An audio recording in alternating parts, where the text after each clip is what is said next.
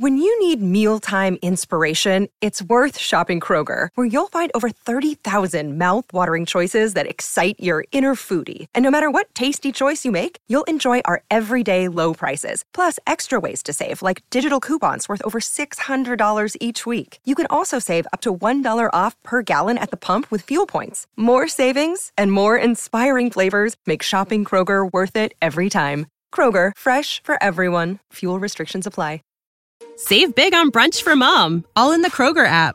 Get half gallons of delicious Kroger milk for $1.29 each. Then get flavorful Tyson natural boneless chicken breasts for $2.49 a pound, all with your card and a digital coupon.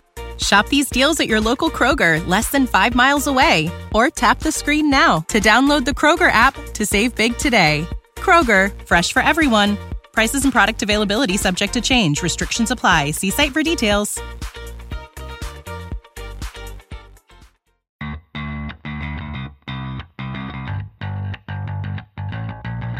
Coming to you live from downtown Detroit, this is Benzinga's Pre-Market Prep with your host, Joel Elconin. This is a volatile puppy here, isn't it? And Dennis Dick. I'm bidding a penny. I will buy the stock for a penny. With everything you need to start your trading day. Good morning, everybody. Welcome to this Wednesday pre-market prep. Spencer Israel here, Joel Elconin, and Dennis Dick with you as we are every morning. A lot of news on our radar today. Of course, earnings, obviously, Netflix snapshot from yesterday. We'll talk about that. We'll talk about this move in GM after their Hummer event last night, the move it's making this morning, along with Nikola and Ford.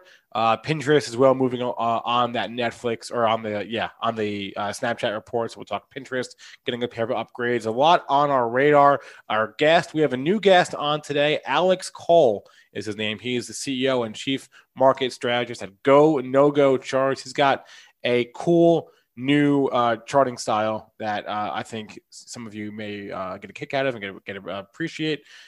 So that'll be at 8:35. He'll show us his charts and how he sort of looks at the market. We got a lot going on today, Joel. I'll bring you on here. How are we doing this morning? Because we got a lot of earnings, a lot of individual news. How are we doing on the overall macro front? How are we doing on No Tangent Wednesday here? We're sticking strictly to business. A lot of news to cover. A big old rally overnight. We got to 34.58, turned around, and now we're in the red by 2 3/4 handles at 29.75. Pre-market low hanging out right near that 430, 445 low when they smashed the SPOOs when the Netflix numbers came out. You now have crude in the red by 77 cents at 40.93. Gold trying to move up to the top of the trading range, up $5.40 at 19.20.90. Silver not being left out of this rally, up 11 cents at 25.09. And don't look now, Bitcoin clears 12,000. It's up $455 at 12,425. And it was a buy there at 12,000. Triple D, how are you doing on this hump day? Not too bad. It's just been the most choppy after-hours session, choppy pre-market session we've had in a long time. We were down, we were up, we were down, we were up, we were down. It's called the yo-yo session. And if you ain't fading, you ain't trading. If you're a fade trader, even in the last little while, if you're a fade trader, but I tell you, last night, if you were fading moves, you're making money. How were things? I didn't look. I like to look at the 8 o'clock shutdown and just to see which way you were leaning. We were up. We were up. So we tanked, and I think you can attribute it. There was a lot of comments on the stimulus. No, stimulus. Well, Netflix, yeah, we tanked a little bit, but then we rallied right after that. We rallied after the Snapchat. So we went down a bit on the Netflix, which we'll get to in a second. Then we rallied on Snapchat because you had all tech getting rallied. Facebook was getting bid. Twitter was getting bid. Pinterest was getting bid. And you saw a lot of other tech rally there too. And Texas Instruments came out too, which helped the chips. So I actually saw the NASDAQ trading higher, QQQ significantly higher there, even though Netflix was down. Then there was stimulus, and we had somebody on CNBC talking, and there's multiple headlines about the stimulus. Trump, I believe there was even a headline there as well. So talk's good, talk's still going on. But then they sold it off anyways. And then they decide, no, we're going to rally it. So we were down 15 handles. They decided we rally for the next 2 hours. And we're up like 25 handles last night. And then we pull the rug out from under those people too, and we tank again. So can you show this after hours chart, Spence or Joel? Because this after hours chart session in the spoofs. Okay, Joel, you're sharing the wrong screen here, so get your right screen up. It's pretty cool though to see like what you're looking at. There's the chat. See, this is the chat we're talking. You know, people who just listen. Show that. Yeah. Well, I guess if you're seeing it, you're seeing it. Oh boy, I gotta be careful what I have on my screens here. Yeah, Joel. All right, hold on a second. Okay. Screen share. Boom, boom, boom. Sometimes I type in ES. I think that's Eversource Energy, but I forget to put the @ in there. And there you go. There it is. Chop. And this is starting at the open. So yeah. So you can see we had the rally. I don't see the dip there. Oh, there was a little dip. Yeah.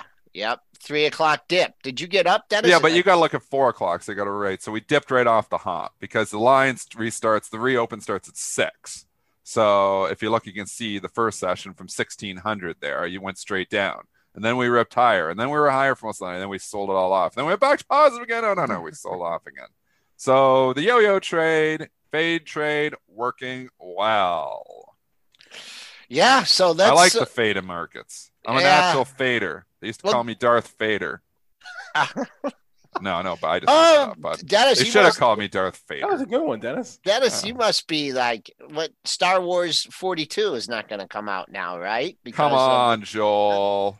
What galaxy are they going to find now and save Princess Leia? The whole world likes Star Wars except you.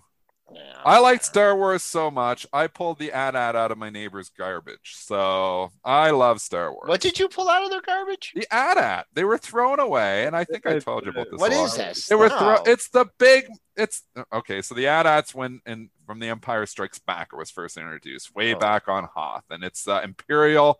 It's the Imperial Walker, and it's a huge machine, that just comes in and attacks all the rebels at Hoth. So anyway, I had to go out and take the garbage out about 2 weeks ago, and I look at my neighbor's garbage, and he's got a full-size AT-AT just sitting there ready to go to the garbage. I was like, well, thank you very much. Kid's birthday coming up in a week. Pick up the AT-AT, pull it in, and then I just looked at the bin. I was like, oh, he's got other Star Wars stuff here too. I'll take that too. So anyways, my boy's playing with his AT-AT nonstop. He loved that birthday present. I still don't understand. Eric, the neighbor Eric Andrea, thank you very much for the AT-AT. I don't think they listen to the It's show. a toy or something? What is it again? A toy. So I thought AT-AT. Google AT-AT. Show what an AT-AT looks like. Spencer, bring up the AT-AT. Hey, know what the AT-AT looks like. No, I thought this was we'll allow tangents. This was a tangent-free show. What happened? Come on. I'm bringing it back. 2 minutes in. We're talking Star Wars and AT-AT. You started this. Can you show me a stat-at? Later, I will show you. Stat. Wait, stat arb. Dennis, you got to stop trading, man. You're like all stats and ads, and you just got to get away from these markets. Netflix earnings, please. Yes, thank you. Finally, all right. Netflix earnings. We talked about this yesterday. We had said, okay, the question was, Netflix has themselves admitted our subscriber growth is going to slow down. When will that slowdown happen? Well, it happened already. That was the takeaway from yesterday. There, I'll read you the numbers. So their earnings per share missed badly. Their new subscribers also missed badly. That was the takeaway. So the EPS, $1.74 versus a $2.13 estimate. Sales was fine, but new subscribers, they added here. I have so many numbers up on my screen here. 2.2 million net subscribers added in the quarter. I guess that was like closer to what the company's own guidance, but it was wildly below what the street was expecting at closer to 5 million. So, I see the AT-AT. Okay, there we go. Yeah, did you bring that up, Joel? Yeah, I did. No tangent Wednesday, just went back to tangents. Look how cool that thing is. And you know what's awesome about this AT-AT too? It's got like a sensor on it. So like you walk by it and it starts just firing off on you. So the funny thing is I put it in my garage to hide it from my kid, and it was just like unloading on something all night, man. So I don't know. I probably had a mouse in the garage or something. Every time the mouse drops by, pew, pew, pew, pew, I was trying to get the mouse. So Needs real bullets. All right, back to the charts and back to Netflix here. Like I said, huge miss on their net subscriber ads for the quarter to go with an EPS miss. They gave some guidance, but I think the takeaway here was, hey, they admitted this. They said, if you go back and look at the chart from a few months ago, or look at their charts of the new subscribers that they added, I mean, they said this was a pull forward effect, right? All the new subscribers that we added in Q1 and Q2 were just pulled forward from future quarters. And so we're seeing that now. Yeah, so they shouldn't have talked and say that they're pulling them all forward. You know what? I've been dead wrong 2 quarters in a row on this Netflix. Last 2 quarters, I thought Netflix would kill it, and the stock's tanked. So I don't know. Don't follow my lead on what I say on Netflix. Because I said yesterday on the show, I was like, I think they kill it, and it had a nice pullback ahead of it. I was like, I didn't mind the setup. I'm glad I didn't go long it, but it's down $30 here, so. You get some right, you get some wrong. I've been wrong 2 quarters in a row on Netflix. So I'll just shut up on this. You guys will do a better job on Netflix. The streets leading the right way into this one. You had 5 down days going into the report. So I was hoping to maybe get a pop up that 50% of that move. We talked about that yesterday. That's history. You had the panic low. So, I mean, I'm not tempted to say that the low of the day's in, that's 486.50. But I think your option guys might have a hold of it now. And you have 495 to 500. Push and pull there. I mean, first time down to that pre-market low, if it gets there, I would take a look at it as a possible long area. On the dailies, I thought just over 500 would hold. It blew that. What do you have on the dailies to rhyme with that? 486.50 was your low on September 29th. So $12 off that, 500 to resist. I think you'll sneak into the 500 handle today.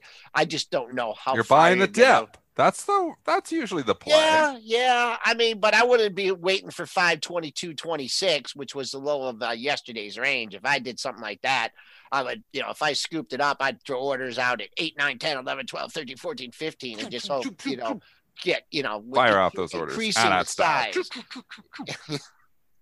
Increase. Are we going to get in trouble for showing that? No, probably. Yeah, Disney will sue us. Yeah, that's showing our ad without having permission to show the ad talking about the ad without having permission to talk about the ad. Yeah, so keep an eye on that pre-market. YouTube will shut us down. That's about it. All right, so that knocked tech down momentarily until the next report came out, and then they decided they had to buy every social media stock in the whole world, and we'll just buy tech stocks as well. Snapchat blows it away. Give us the numbers, Mr. Israel. Everything was good here. The EPS, they made a penny per share last quarter versus a 5-cent loss. Estimate sales of $678 million versus a $550 million estimate. So they beat on the top and the bottom line as far as the financials are concerned. As far as user metrics, user growth, those were also all great. Daily active users up 18% year over year to 249 million. Snaps created per day was up 25%. Total time spent watching shows up 50%. Average revenue per watching user was shows? Up. Yeah, watching shows on Snapchat? Yeah, average revenue per user user was up. That hot dog show, Joel. Dancing hot dog. Everything was up, better than expected. It was better than their own guidance as well, their own new user guidance. So everything was good for Snapchat. It was their best quarter that they've had in quite some time. They are snapping up the shares after hours here, up 20%. It was even higher than that, so it's come off a little bit off the highs. But wow, big move, SNAP. I don't know what to say. It's not only propelling, Snapchat, but the sympathy plays. And I was quick, man. The algos are all over this one now because I was quick on Twitter and I was trying to grab Twitter as soon as that Snap started popping, and it went fast. So if you got Twitter flat, because that's where I was trying to get it, congratulations. It felt like it went in 0.5 milliseconds, but it probably did. And then Pinterest got the lift too. So you had Pinterest, Twitter, both lifting significantly. And then they gave Facebook love as well. How much did you jump the offer by in Twitter? So the way my system works, it's a point and click system here really fast. So, obviously the algorithms are a little bit quicker, but I just click the offer and click buy, 2 clicks. So I hit offer, buy. It's the fastest, my default size, everything's set up in there. I can go just from a point and click perspective, usually from idea to execution. If I'm really quick, I think way less than 2 seconds. I think I can do it in less than a second. So idea generate, boom, boom. So if you just like pins, boom, boom, boom. I'd say like under 2 seconds for somewhere between 1 and 2 seconds. That's as a human being. It was faster than 2 seconds.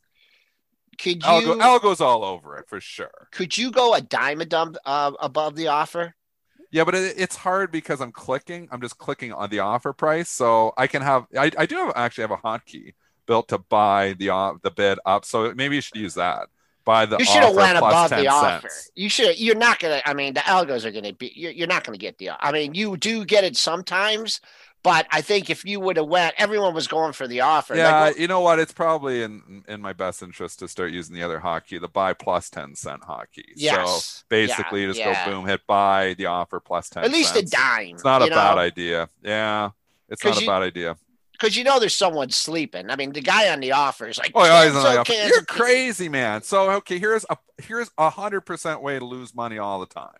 I'll let you, we can't tie the 100% to make money. I'll tie the 100% way to lose money. Twitter. Yeah. Sit out on the bid and the offer, and make a tight market on something like Twitter when Snapchat's about to report. Because if you're making a bid, while Snapchat's crappy, you're going to get smoked on your bid and you're going to lose money. If your Snapchat earnings are good and you're on the offer, you're going to get lifted and you're going to lose money. So either way, you lose. That's why the market makers go, yikes, they pull their bids and offers coming into a news event. Because they don't want to get picked off.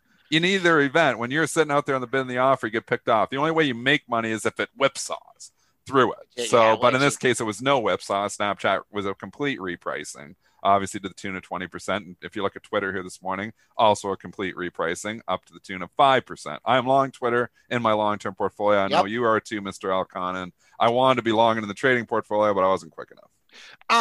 Someone asked, is this going to fade? They're going back to the original stock. And this is a tough one. Call. Yeah. Boy, oh boy, oh boy.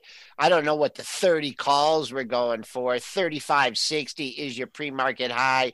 You backed off here at 34.38. So if you don't get through this 35.60, that's a firm seller there. This is an hourly chart here that on the bottom. So someone's not messing around. They want to sell there.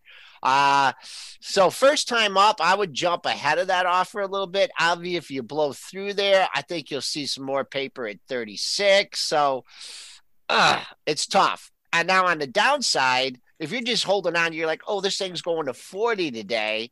You better not see it take. I just look at 34. 34 held up on the way up. It's still bid above 34. So that's what I'm looking at. 34 to 35.60. There's your early range. But I don't know. I'd be selling if I had this thing and I had any options. It was up $6. And if I had the weeklies, I'd be like cha-ching or, playing the stock against the option. It should be mentioned, Joel, that this is an all-time high. Oh, by far. Yeah. Yeah. So, I'm not shorting it. We don't short stocks making new all-time highs. But that no matter how much the gap up, I don't usually short. Maybe for day trade, but an intraday trade. But long-term swing trades and stuff, I don't short stocks making new all-time highs. Man, if Jeremy Newsom, he told us to buy this pins after the gap. Dennis, we got to start listening to that guy. He said it's not filling that gap. It's just going to go. Pins, that's trading right near the highs of the pre-market session, just over 49. Maybe just bid up here, maybe wait for 50. Support, and this is just mild support, 48.30. Twitter touched 50 on that one. And then, bam, reality set in and sellers stepped down. Wow, that's the first time it's hit 50. Wow, since its IPO days, huh? Okay, so you pulled a Denny and you went and talked 3 stocks all at once there. So we're on to Twitter, we're on to pins, or we're still trading on Snap? I'm showing Twitter right now. Oh, okay. Well, I didn't look at the charts. Well, I don't look at charts. You talked about them. All right, enough. You always yell at me for that. That's like 5 stocks. What stock are you on? You just talked about all of them first, though.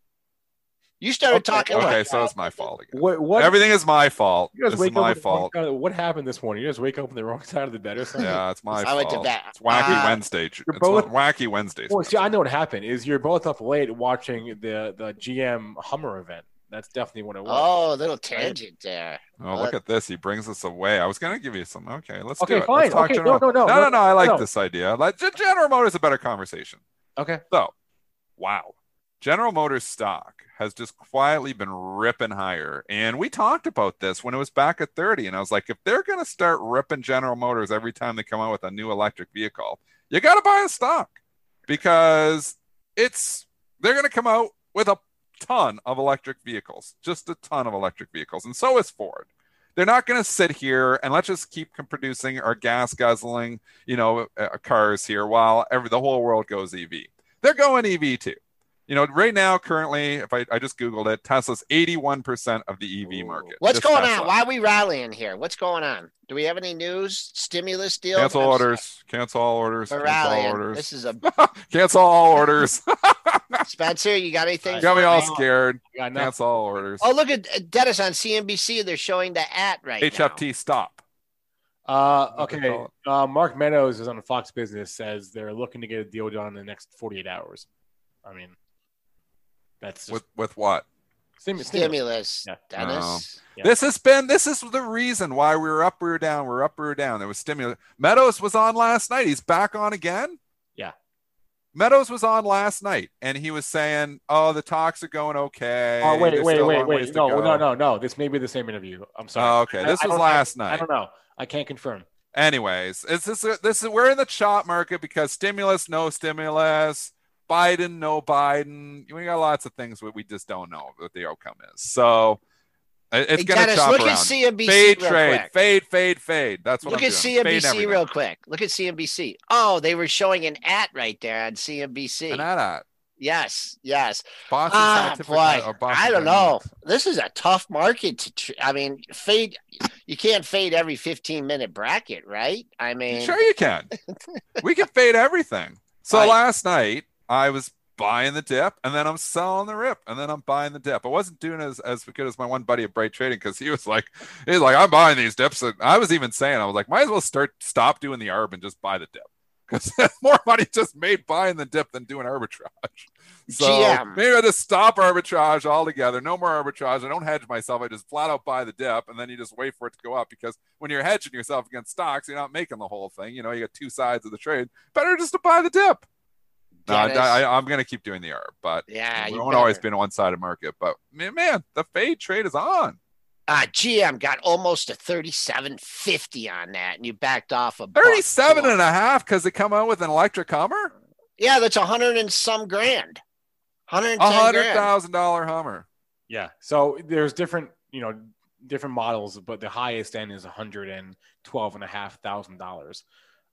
The lowest end, I guess, is that was overdone. Is going to be 80,000. I want to add a caveat to what you said, Dennis. You said if you have to just close your eyes and buy GM and Ford every time they're going to announce some sort of electric vehicle. Yeah, that only works as long as this EV trade is on, right? That's not going to be on forever. But the EV trade's been off, though, Spencer. Look at the other ones. Really, it's cooled off anyways. Tesla's cooled off. Hasn't made a new high in 2 months. NIO has been. I'm still long the NIO, but the SPAC, like SPAQ, I'm getting killed in that thing now. I was way up in it. This long-term investing thing. This is a tough animal, man. Obviously we know Nikola was the start of the end of, the SPAC with the EVs, but think about all the other EV plays off of these SPACs. The Helion one, that one's been junk. SPAQ's been junk. What other ones are there? There's like a dozen of them, isn't there? Well, I wouldn't argue that it's off. I would say it's rotated. The fact it's that cooled off. Yeah, it's rotated into the traditional makers, which we talked about on the show a month ago. GM and Ford. Okay, so I just want to say to all the Tesla bulls, and I know what the argument's going to be, on the other side, but they're 81% of the EV market. The pie is going to get much bigger. So that's going to help Tesla because the EV pie is here right now. It's going to be huge. Everybody's going to be driving an electric vehicle. But do you think Tesla's going to be 81% of the market 10 years from now? Do we think that it's going to be Tesla and that's it? 4 out of 5 people are driving a Tesla. Do we think that? You mean 4 to 5 people who have an electric vehicle? No, I'm saying in 10 years, everybody's got an electric vehicle. Do we think that it's going to be 81% Teslas? Probably not. It's going to be 10% Teslas. Ooh. It's going to be a lot lower, but the pie is going to be way bigger. So 10%? That's still going to mean Tesla's going to make more cars and make more money because the pie is going to be bigger. But General Motors, Ford, Fiat Chrysler, all of the big automakers, all going to be, you have so much choice. There's going to be so much choice. This is my long-term prediction. So much choice. So if you think GM and Ford are just going to sit back and watch the EV train leave the station, they are not going to do it. GM has already said they want 20 electric vehicles. Ford is going to come out with electric vehicles. We're ripping GM because they're coming out with EVs. When's Ford start getting some love? I'm not long Ford, but I kind of want to be. What are your thoughts here on Ford? Is this the time to buy Ford? It's had they're going to start. They're going to start. What happens when they come out with the electric F-150? Well, that's coming. It's been talked about. Do we have a potential date for that or anything? Electric F-150? It's been talked about. I don't think there's a confirmed date. But it's coming in the next year or two. It's coming. And when they start talking, the F-150, I believe, is still the number one selling vehicle. Is it not? Yes, that's correct. When it goes electric, it's going to be big for Ford too. I've hated Ford on this show for probably at least 5 years. I've absolutely hated Ford and saying I had Ford in my long-term portfolio. I sold it like $16 back in 2015 or 2016 because I just thought that they couldn't get their act together. They're going to get some love when this electric F-150. So I don't know if I can go. Yeah, you know what? I don't know if I'm going to go to sell to buy. You know, I don't do that'd be just for fun. But I definitely don't want to be short Ford anymore. I don't want to be negative on Ford because I can see what's happened with GM. GM has had all this love because of the electric vehicles. Well, you know what? That F-150 electric vehicle is coming. That electric F-150 is coming. And as it gets, more, talked about and EV gets love. I mean, imagine Ford comes out with a headline 2 weeks from now, 3 weeks from now. The electric F-150, we're projecting, the end of next year. Oh, no. Blast. Well, they're not, because they've already said it'll be mid-2022. Mid-2022. Yeah. Okay, well, so it's a ways away. But every headline that, projects out, that is going to be a game changer for Ford once they have the electric F-150. So everybody, I've got an F-150. I love my F-150. I'll buy an electric one. If it's not too much more money, as long as it's not $100,000, I'll buy an electric F-150, and I'm sure it won't be. So I think, I agree. I can't see owning Tesla here and shorting Ford and saying, well, Ford to zero. I mean, the wild card for all the automakers is COVID still, too. If, we go back in a full lockdown and COVID starts spreading, and I don't think we're going there, but, that could be, a catalyst that could, kick Ford off the cliff. So, you do have that wild card that, we are in a pandemic right now. Money is tighter for a lot of people and, obviously not selling as many vehicles as they could if we weren't in a pandemic. But if you're going to give this kind of love General Motors, for an electric Hummer, I think an electric F-150 is worth a lot of money. So I kind of like Ford here. I agree. I just, and I get in big time trouble every time I say this in the chat, but I just think there's going to be overall a lot less cars on the road in 5 to 10 years. I mean, they're all going to be electric. Yes. I don't know how many are going to be self-driving. I'm Why do you own Tesla still then? Because Lisa. Because I don't know. There's no choice. I want to sell it. I'm gonna talk to her today about selling Tesla. I mean, the market cap, a portion of it. Yeah, 81%, and this has been deserved. I mean, they've been the best electric maker, but they're all coming for them. This competition for Tesla is coming, and it's gonna come hard. In the next 10 years, I am saying right now, and maybe some other people won't agree with me, but I am saying, and I think it's a pretty easy thing to say, that Tesla will not be 81% of the EV market 10 years from now. The market's going to be much bigger, but I don't even know. I think that they might be like under 20% of the EV market in the market, but the pie is going to get so much bigger. So that's going to help. The argument has always been that Tesla has had such a massive head start, like a years-long, huge head start. But I think that, that gap is closing, right?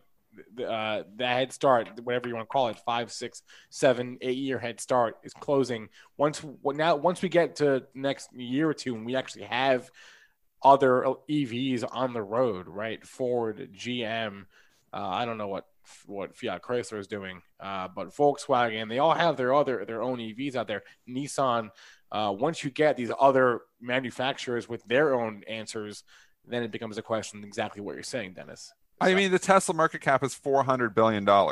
Ford market cap is $30 billion. Is Tesla, if we're all going to make EV vehicles, and that's going to be the majority of our money, once the story cools off, right now, we know valuation doesn't matter at all. I want to teach you guys something. When the story is hot, valuation is meaningless. When the story cools off, valuation starts to mean something. And valuation matters. Sean Udall said it. I've said it. Valuation doesn't matter until it does. It always does eventually matter, because eventually the story cools off, eventually the growth slows down, and eventually what keeps stocks elevated is that there is actual value. So, Tesla's been growing. Are they going to grow into their $400 billion valuation? Jason Raznick believes so. Joel's still long. Maybe he believes so too. I do not believe so. I think Tesla, is fully valued.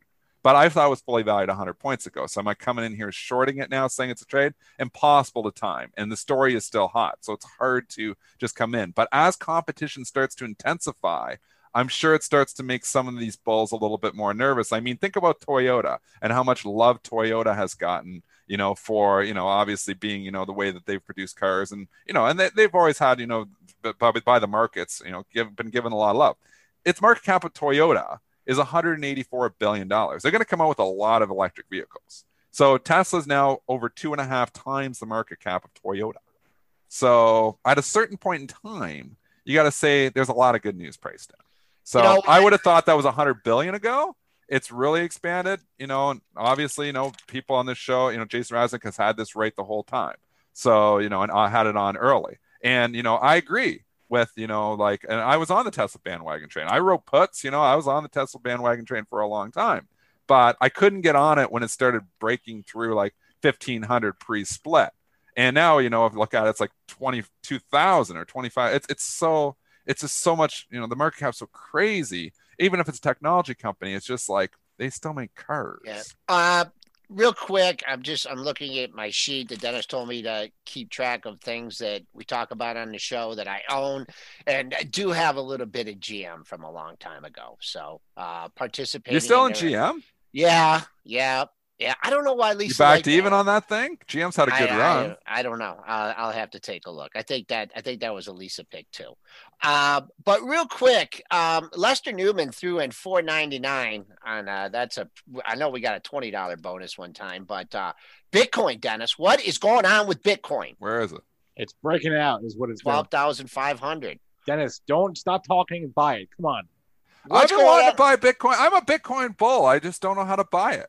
I don't want to open up I'm going to forget my code like Joel would. So if I go and open up the Coinbase account, I got to remember the 16-digit code. I'll forget it. And then I'll be like, oh, send me a reminder for my password. That reminder won't come and my Bitcoins will be lost forever. So, and I don't want to buy GBDC or whatever and pay the huge premium. So why can't you? I don't know how to buy it. Or GB. What is it? Dennis, you're so smart. You know how to buy Bitcoin. Would you quit talking like that? You know how to open up accounts. I don't want to have to remember the password. Why can't you buy the futures? I don't understand. The futures are fully margined, Spencer. Oh, they've always been fully margined. Yep. They could buy the futures. Fully I don't margined? know. Is there a premium paid there too? I don't know. I don't know. I haven't looked at it. I'm not a Bitcoin trader. I'm a stock trader. I haven't looked into any of this stuff. Look into it for me. Where is Bitcoin trading at? The futures, I don't know. There's something going on. I think it's going to 20,000. Are they doing another fork or spoon or something? Another fork? Are they? Dennis, do you know? Are they? I can't speak to any forks, but spoons potentially. Yeah. 12,000. Talking about it. I'm completely a fork. They do forks. Who does a fork? Spencer, will you explain it to him? They split the value of a Bitcoin that you can mine essentially. Oh yeah, it's not. Is it called a fork? Yeah. They fork it. Yeah. Yeah, they already just did that. I see that Pompeii guy on my Twitter all the time. He's been pumping, and saying you got to buy before they do. We know who we got to track down, Spencer. Remind me to. I think it already happened. Who's the guy that Spinner really doesn't like? He manages like $7 billion. Yusko? Yeah. Yeah. Yusko's been good, man. Yeah. He's great. He's been very wrong on the stock market because he's been bearish stocks forever. He's bearish stocks by Bitcoin. And you know what? The Bitcoin's come back for him. The stocks being bearish stocks hasn't worked so well, but bring Mark back on. We've had Mark a few times. I like Mark. It's kind of hard Mark's to get a nice him on. guy. You got to send like 42 emails. Spencer, you want to get Mark on? Sure. Bring Mark back on. We like a lot of emails and he's been wrong about stock market, but he's okay. Doing pretty good. Spencer's in charge of that. Right. I'm in charge of getting Mark Yusko back on the show, which I can do, so that's fine. Speaking of nice guy. Speaking of bringing someone on the show, I do want to bring on our guest for the day. That's called a segue, folks. Good. Alex Cole is the CEO and the chief market strategist of Go No Go Charts. I want to stop sharing our screen so we can see Alex. Alex, good morning. Good morning, everybody. Great, lively chat this morning. Not every show is like this. I'm not quite sure. Most of them are, though. They're full of tangents, and we talk stocks 10% of the time. If I may jump in, the AT-AT was one of my childhood favorite toys. Awesome toy. I'm not gonna lie. Would you pick an AT-AT out of the garbage if you saw it there? I don't know. I might. Yeah. It depends how much garbage was on it. Would you give it to your kid for a birthday present? You're putting me on the spot now. I don't know.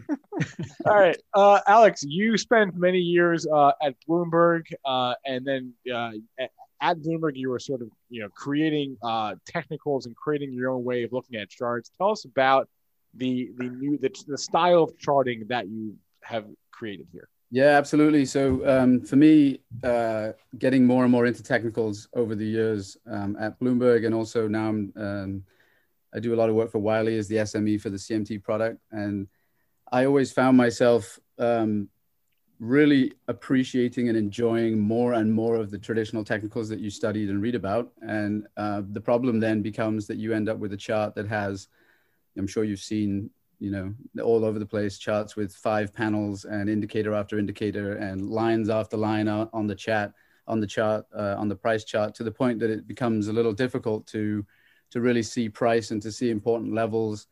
And so a lot of my time became focused on trying to simplify that process and build custom indicators that would sort of distill the technicals for people and for myself when I was talking to clients or doing my own research.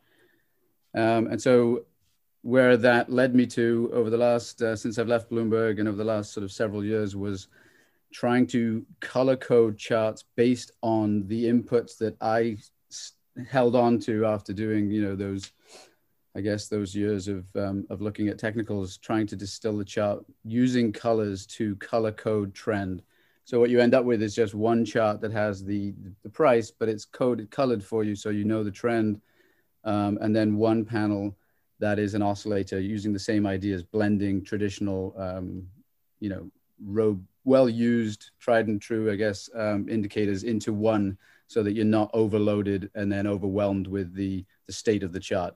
I used to just get frustrated that after you're like, oh yeah, this is really good. This is a really good indicator. This is a really good indicator. And then your price panel is shrinking to the point that you can't draw support and resistance, or you can't find certain key levels. So that was my approach. So can you show us some charts? Yeah, sure. So I've been loving everything you've talked about so far. I don't know if I could show a Tesla, I could show a Bitcoin. Let's start with Tesla. Let's start with Tesla. Yeah. Sure. So they're due after the close anyway. It'll be good story of the afternoon. Good stock to talk about. Yeah. So you click share your screen there. I did the full bearish segment on them. Yeah. Right. So but I talk the fundamentals. The charts might talk me out of this. Right. So let me know if you can see my screen. Yep. I got you. So the way it works is I go through 5 colors. So from sort of, if I pull this back a little bit, you'll see bearish moves are going to be the purples and the pinks, and then the bullish moves are blues and pale blues. So in the background, I'm saying, okay, if this is true, count it. If this is true, count it. If this is true, count it. And then once I've got, it's nothing. It's not like I'm looking at moon phases or anything wacky. It's sort of the traditional technicals. Like if a price is above a moving average, let's count that. If MACD is above 0, let's count that. Things like that. And so once those are all being met, those criteria being met, then I get the strongest blue color. and I call that a go trend. And then the dark purple would be the no-go trend. So Tesla's been on an absolute, rip for, as you guys have been talking about, forever. The trend, according to, the inputs for trend concepts, is still definitely a go. But as you were saying, it certainly has faltered, hasn't made a new high in a while. We even had a couple of, if I zoom in a little bit, even had a couple of amber bars, and amber bars colored mean sort of non-directional, struggling to find the trend. So it sort of flirted with going out of the go trend, came back in, but is failing to make new highs. So I'm looking at the earnings thinking, I think the earnings are, the thought is that they're going to beat their earnings. There's going to be a beat in the earnings estimates, but you've still got quite a lot of way above to get back to that prior high of just above 500. So even with the good earnings, will we get to a new high? No, not sure. And then the other piece of the indicators that is really important to use along with it is the momentum indicator, which is this one down in the bottom. And it's the same kind of idea. Blend some of the most used momentum oscillators together just to get one indicator that tells you everything you need. And the idea with this, when those inputs, how with an oscillator, RSI, whatever you're looking at, you've got overbought and oversold.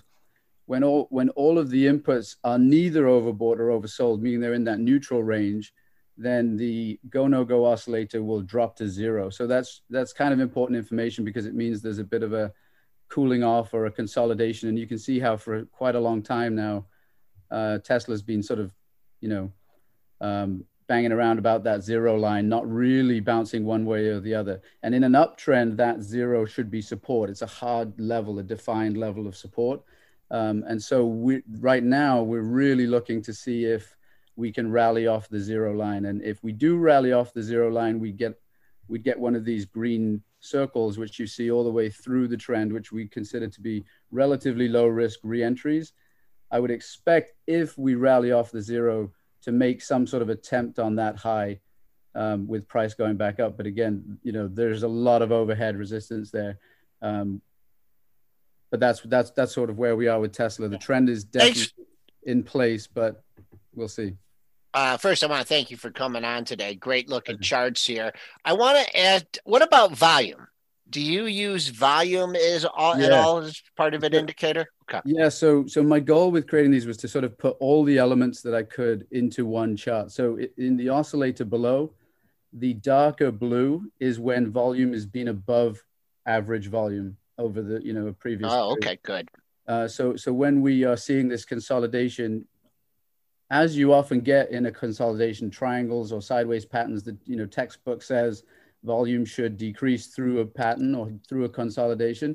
You're seeing that in the oscillator here, that it's gone back to that paler color. So the volume is relatively low compared to previously.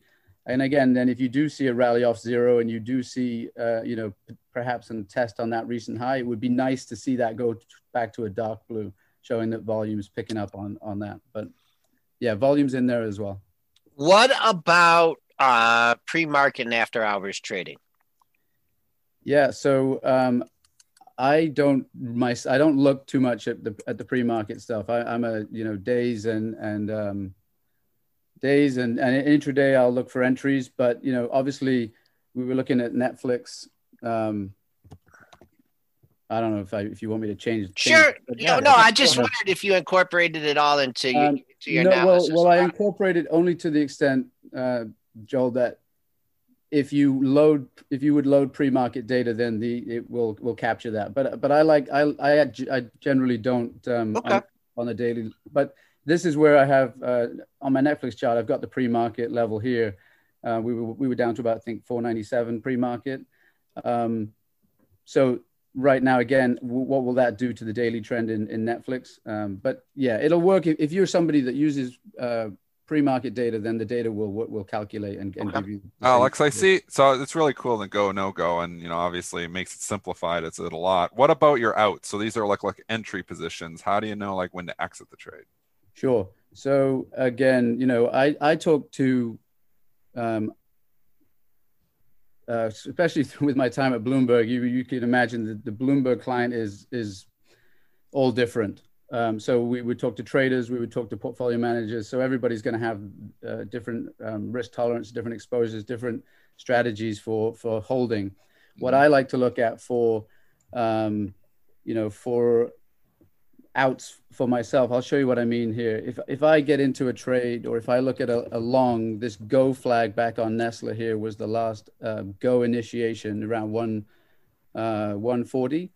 Now, because of using the oscillator within trend, when the oscillator in conjunction with the go coloring of the trend, the oscillator should stay on the right side of the zero. I was mentioning that a little bit, but the interaction with the zero is really, really super important for me, because if you're in an uptrend, price will get overbought over and over and over again, right? You'll see, enthusiasm, but you shouldn't be getting oversold readings in an oscillator. So if I get oversold readings in any of the inputs, then the oscillator will actually cross below zero. So when I'm looking to sort of take profits, then I'll look to the oscillator, because the oscillator should, in theory, stay above the zero line. And you'll see how it stays on, hits the zero, finds support, hits the zero, finds support, hits the zero, finds support.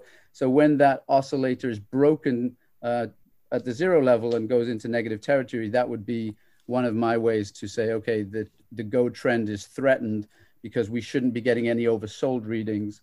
And now that we're into that, we've gone oversold, that could be a take profit. But then in this case, you get back right in with the new low risk entry for the next move. But I use the oscillator a lot to tell me when the trend is threatened, because like I said, if the trend is healthy, the oscillator should stay above zero. It could go neutral in any kind of pullback, but it shouldn't go oversold. And that lines up a little bit with the weakness in the color of the trend. When it goes to that paler aqua, that's when I look to the oscillator to see if it finds support at the zero, which it should if the trend is healthy. See, I like this, because one of the things that's always bugged me the most about technical analysis is what you said. It can get so complicated, and like, it's fine if I have someone there who can explain all the different indicators and colors and what they mean, but like, if I look at a chart and I have a hard time seeing what the price is, you know what I mean? Then I'm just like, what's even the point of this, right? Well, and that's really my problem. So I'm just curious, like, ballpark here, how many different indicators, because this chart looks very clean. So how many indicators are actually on this chart right now? Because it seems like yeah. So and I was just going to follow up with, like, I love the old technicals. Like Edwards McGee had a book that I just fell in love with when I was studying it for the first time. And so looking for patterns was one of the things that I really like to do. And, you can start getting trend lines on your chart, and it's not obscured, or it's not too small. So that was a real major focal point for developing this. But to answer your question, there is at least 10 concepts / indicators in this, and with multiple sort of inputs. Like there's a shorter term time frame for some of them and a longer term. So there's quite a lot of information in here, and it's just about what I wanted to look at every day, and I sort of squeezed it all in. So how does someone get access to this? Because we're on TradingView, right? So how do we? Yeah. So right now it's really exciting. We're actually launching our own sort of go-no-go-charts.com, which is going to provide the service. We do have the indicators on TradingView, and you can reach out to me, and I can enable the indicators for you. You can go to the website, put in an email, and we send out weekly research. But it's go-no-go-charts.com, or you can send an email to info@go-no-go-charts.com. But yeah, we're hoping to put something out that's really pretty cool in the near future. But at the moment, we can enable people on TradingView. Absolutely. One quick question for you. Where obviously there's technical traders, there's fundamental traders, different time frames. Do you, either for your personal investing or for trading at all, do you pay any attention to the fundamentals? So myself, no. Myself personally, I pay attention to what's happening to get for idea generation a little bit. So like, you guys have been talking today about, earnings coming out, and talking about I love the electric car story. I couldn't agree more that, I can't imagine that one company will dominate the whole market when all cars are electric. I was looking at the Ford website the other day, and they have an electric Mustang. It looks nothing like a Mustang. It's called the E-Mach, but it's like a small SUV. So every company now has electric vehicles in some form or another. So I look to the fundamental and I read the news for idea generation, but then when I'm looking at the chart, I try to keep it purely technical. I don't know if that answers your question, Joel, but yeah, it does. Thank you. That's Alex Cole is the CEO and the chief market strategist at Go No Go Charts. I've dropped the link into our various chats. It's very simple. Go No Go. When I put it, GoNoGoCharts.com. It's in there. Alex Cole, thanks a lot for the time. Thanks for sharing your charts, and we definitely have to have you back later in the year and see how things develop. Thanks for letting me in on the fun. Thanks a lot, guys. Appreciate Thanks, it.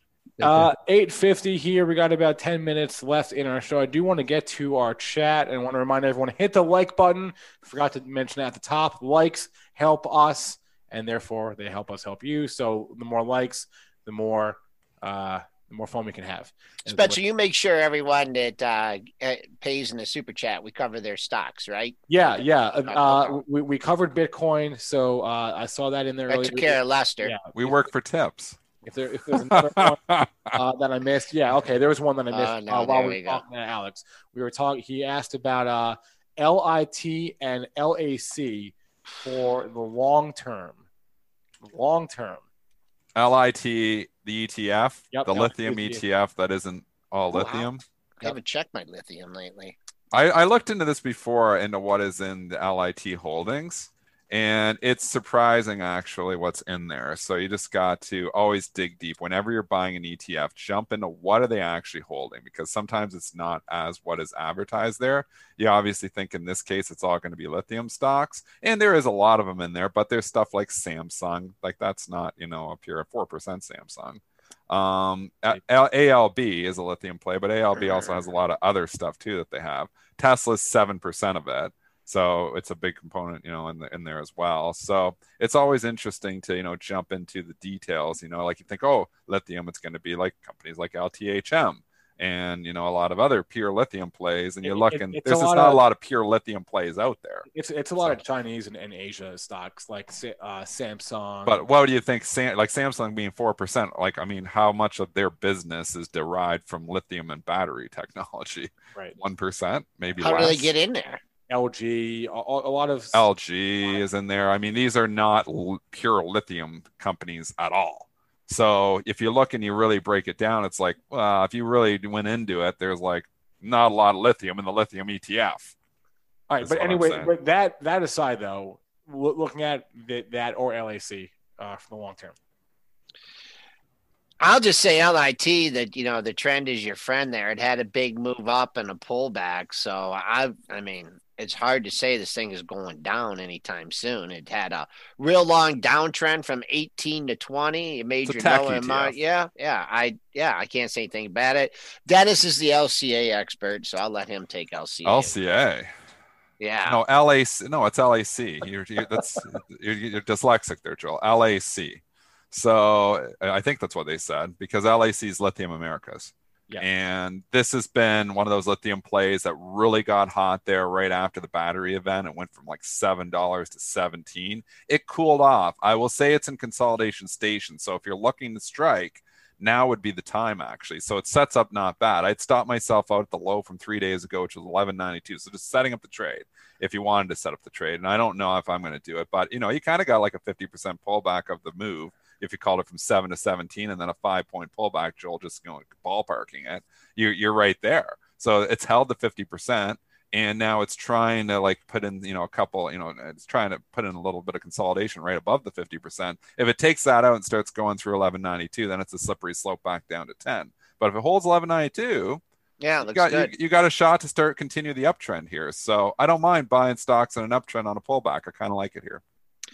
And I don't know why I thought of this stock. What was the original symbol for LA Gear? Remember? That used to be a low price stock. LTGR?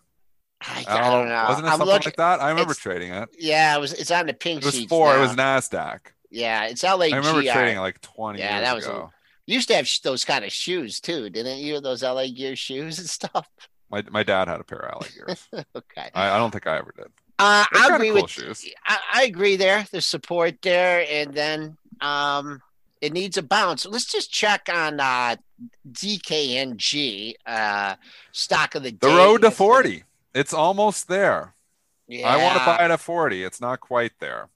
So we got down to 40. We didn't make a new low yesterday. That's the good news. That's for the good. Bulls. Yeah. Bad news is I still think 40 is a magnet here. I think eventually it's seeing 40, but it's been a nice pullback. I mean, at a certain point, it's like, okay, 42 and a half.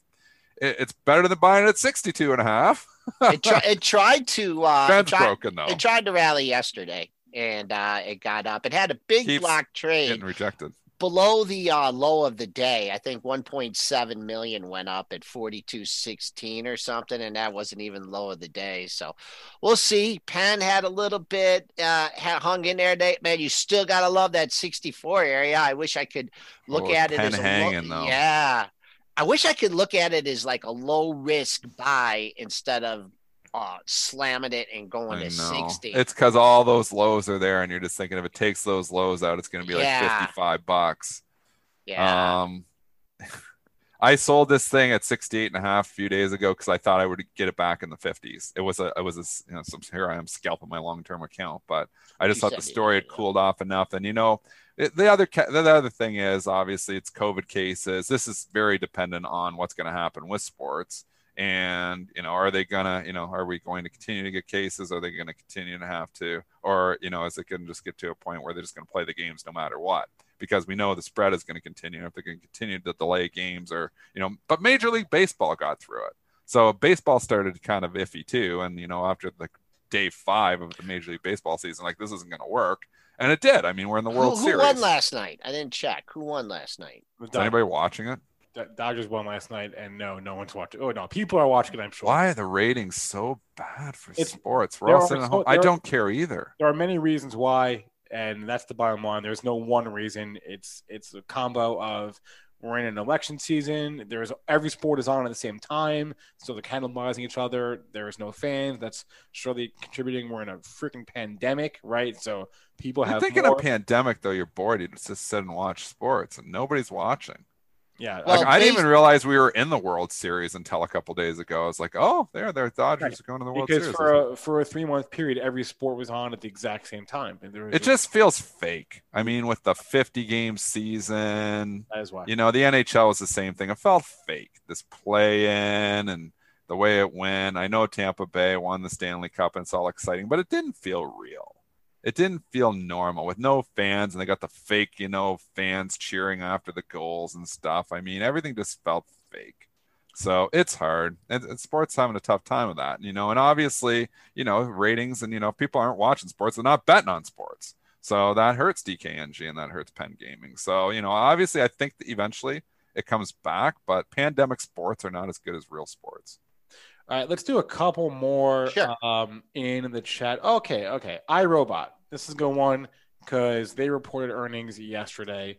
I don't think they're comparable because either the estimate was way off or the adjusted number was way off. But $3.27 per share was their adjusted EPS. The sales more in line, and that beat by a lot. Sales of $413 million versus $312 million estimates. So they blew it away on the sales. It really went, Joel. Wow. Fade trade worked here like a champion. My Lord.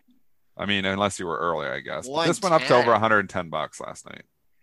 The algos just got all excited. Jesus, yeah. Murphy. The robots buying robots. I mean, up to $110. That just got ridiculous, and it pulled back significantly. And then obviously it's pulled back, and that 110 is long gone. This has been a consolidation station now here for the better part of the after hours and pre-market session. So you can forget about 110. You can forget about 100, in my opinion. The thing is now in the red, and now it's like that quarter killed it. And they, for whatever reason, have decided that it's not good enough. And if that quarter isn't good enough, it's tough go for RBT because that was a good quarter. I know. Got a little bit of this one too. Picked it up a while ago. I think in the 50s. Oh, Joel, I must have sold it to you. Oh, That's man. when I sold this thing I had bought this thing during the pandemic, and I was a believer in it.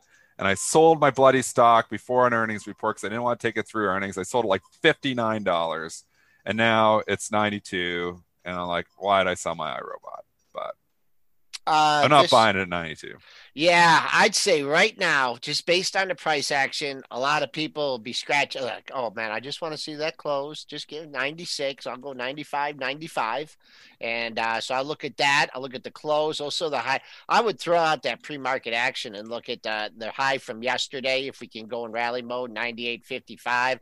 On the downside, yesterday's low was pretty close, 91.75. So it's a little tight, but I see two lows under 90. Actually, 3 out of 4 lows in the 89 handle. So let's just call 89.76.5 a must hold level on the downside here for IRBT. And this was another one that I got from Mr. Munster. Gene talked about this one a long time ago. And also, I don't know if you're listening, but Bill Santiago, we got to get him on again.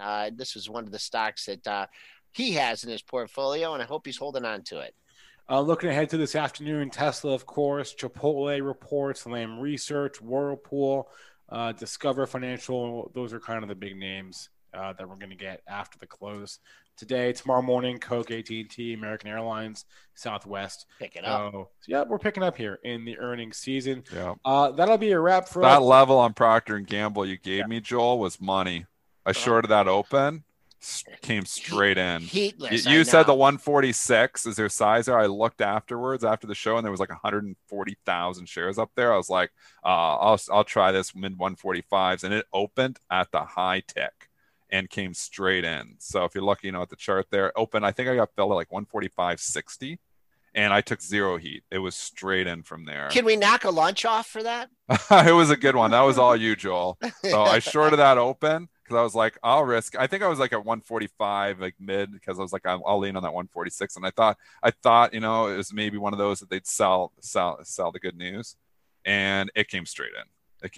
You got to use the stock on that. You got to use the stock on that too, because these option guys are sneaky. Because I was looking at it, so they don't open up right away, right? They let the stock open and dip, and then they make a big old wide market. Big old wide and you're market. like, okay, I guess you don't want to play today. And then then it drops $1, and there's big offers on the calls. They're not in it to lose money, Joel. I know. They don't give you a market that they're going to lose money on. They could open the options at the same time, just so you get a little bit of an edge. They might open, but they'll open like you said. They open out here. You drive a truck through that spread, man. We're like, this is chopping around. We're going to go way out here where we know we're safe. You want to lift my offer way up here? I'll make the buck on you, but I'm not coming in here giving you a nice, tidy little nickel market here when the stock's moving around dollars. The only time I've had success with those is if I just throw it, I do my own special calculations and throw an order out there, like on the open, that has to get filled. At a decent price. But then sometimes you just like it opens up and it's like, oh, well, I'm the only one trading this today. But anyways, folks, choppy day here. Back to red again. I don't. This is going to be a tough one. I'm just going to look at this 34.20 area. They kind of got it down there after the Netflix numbers and the stimulus talk. So it's not one of those days where if we take out the pre-market low, like I'm going all in short side, I just, I think you're like 34.18 and then 34.35 and chop around. This could be the election consolidation that I was talking about, a couple weeks ago that turned into be a big rally. But those are my final thoughts for the day. All right, we're at 285 likes. Let's get to 350 before I'm done. Did you like it, Joel? Like the show. There we go. I liked it. You like to see it. For more information on don't liking yourself. I mean, I don't understand that. I guess I like Spencer. There we go. And we didn't advertise. We got, we found out a little backstory with me, but we didn't advertise the backstory with Spencer Israel. He was interviewed there, and it's now live on the Benzinga YouTube site. Oh, you would forget. With the backstory to Spencer Israel and how he got started in the markets. I thought surely you would forget that. Yes. So post the link. I'm watching this video today. I want to get the backstory here on Mr. Spencer Israel. We just blew through 300. Was there stops at 300? on the likes? 357. Yeah, we just blew through there. Post that link here. We're going to post that link, the backstory to Mr. Spencer Israel. I'm posting. There's a link to the new show with Jason Raznick. I was one of the two people we interviewed yesterday for the first episode, and that is now in the chat. That's called the Raz Report. There are more links in our description of our video, including links to Benzinga Pro, links to our morning newsletter, The Market in 5 Minutes, links to upcoming events. So check all those out. You can always email us as well, premarket@benzinga.com. Email us with questions, comments, concerns, whatever. That goes to all three of us, so we all see it. Thanks to our guest today, Alex Cole. Thanks to all of you in our chats. Please remember that all the information from our show is meant to be used as informational purposes, not for investing or trading advice. Thanks to the AT-ATs for their participation in today's show. Joel and I will be back with you at 3:40 p.m. Eastern Time to wrap up the day. Best show on YouTube, according to Dan Quixote. When you need mealtime inspiration, it's worth shopping Kroger, where you'll find over 30,000 mouth-watering choices that excite your inner foodie. And no matter what tasty choice you make, you'll enjoy our everyday low prices, plus extra ways to save, like digital coupons worth over $600 each week. You can also save up to $1 off per gallon at the pump with fuel points. More savings and more inspiring flavors make shopping Kroger worth it every time. Kroger, fresh for everyone. Fuel restrictions apply. Save big on brunch for mom, all in the Kroger app. Get half gallons of delicious Kroger milk for $1.29 each. Then get flavorful Tyson natural boneless chicken breasts for $2.49 a pound, all with your card and a digital coupon. Shop these deals at your local Kroger, less than 5 miles away. Or tap the screen now to download the Kroger app to save big today. Kroger, fresh for everyone. Prices and product availability subject to change. Restrictions apply. See site for details.